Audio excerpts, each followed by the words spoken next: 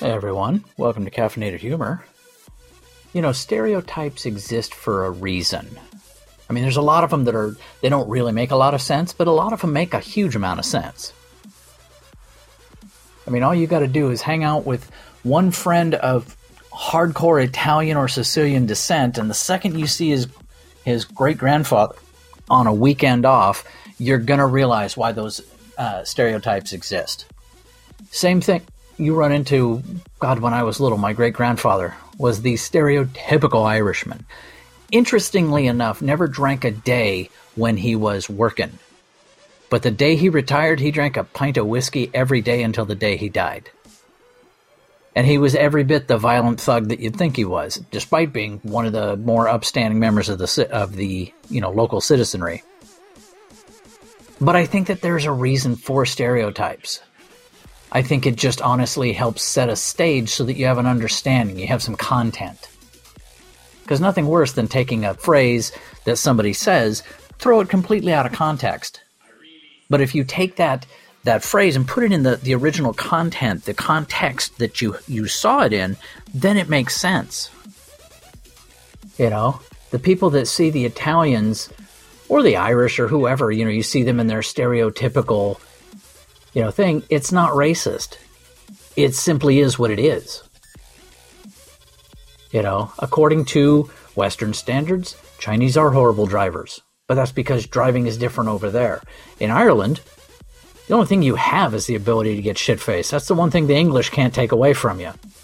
So drinking and fighting, it's part of the main, those are the main hobbies that you can get away with before the English try to take it away from you. Do I sound a little bitter? Yeah, 1,000 years of genocide will kind of do that to you. Now, the Italians, I could go on here for hours, but only because I was raised by immigrant Irish, and they had a severe, kind of a hate thing going for the Italians. Now, the fact that one of my best friends growing up was Sicilian, that goes without saying. It's an odd thing to find yourself in that situation. But we never told my grandmother that he was Sicilian, so she loved him. Now, when it comes to other stereotypes, some of them don't make any sense. One of the finest drivers I know of is a woman. Is she cool under pressure? Jesus, I would have crashed the car in half the shit I've seen her in. But it is what it is. People have a tendency to want to make fun of shit. I think that's why bullying in schools has had such a hard time hanging on. No matter how many parents get involved with anti-bullying, they keep thinking that if you can just show the bully that he's hurting someone's feelings, he'll stop doing it. Well, guess what? The bully is trying to hurt somebody's feelings. And even if it's tied back to, he's being abused at home or he's insecure about something, doesn't matter. It still has to do with the fact that he wants to hurt someone's feelings. Whether that's a naturally occurring emotion or manufactured by environment, it still is what it is. I had a friend of mine that when she first got away from her parents and went to college, she slept around a lot. Now, she was a psychology major, so she actually sat down one night. Oddly enough, we were in bed, just finished fooling around, and explained to me why she fools around. And she said it had a lot to do with rebelling against her parents and insecurities that her mother gave her and all these different things. And she said, and I like sex. So I think a lot of times our behavior, regardless of where it came from or what's driving it, there just needs to be an acceptance of it is what it is. Because think about how many times you've really gotten worked up over bad behavior by yourself. What if there was just an acceptance? That you just found your inner toddler and instead of berating him about how he's fucking up your life, you gave him a hug and said, you know what? We'll try better next time. Go have a good day. Tell me you wouldn't do better in life if you forgave yourself for some of the shit that you like to ride yourself for now. But that's just my opinion. But I think if you were to wrap up all that weird, semi-racial, semi-national, semi-personal, just all that crap and roll it up together, you end up with today's episode. The day after, on today's Caffeinated Humor. Side note to today's post, this was written in March. However, it's being read in early December.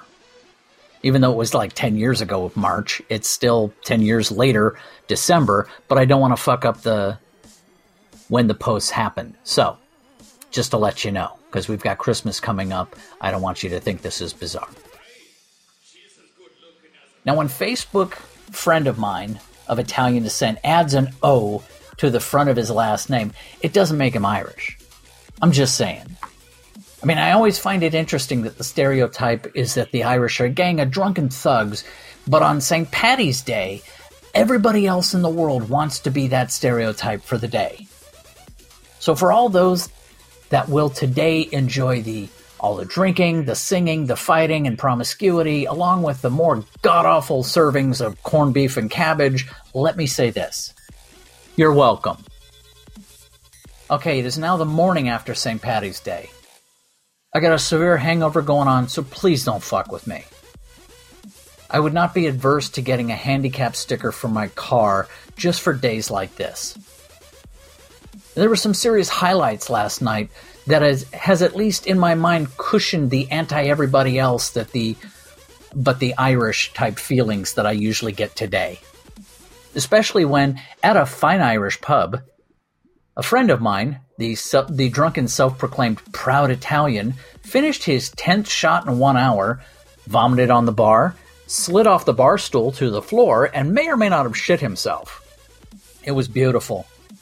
The fact that I paid for half of those shots, immaterial at this point, and not admissible in court. Paid for in cash, no receipts.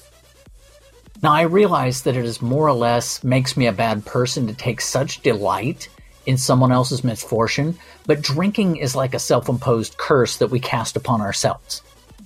Plus, he was an Itai. And before somebody emails me to berate me about the disease of addiction, please save it. A disease is something you got no control over. Addiction, you do.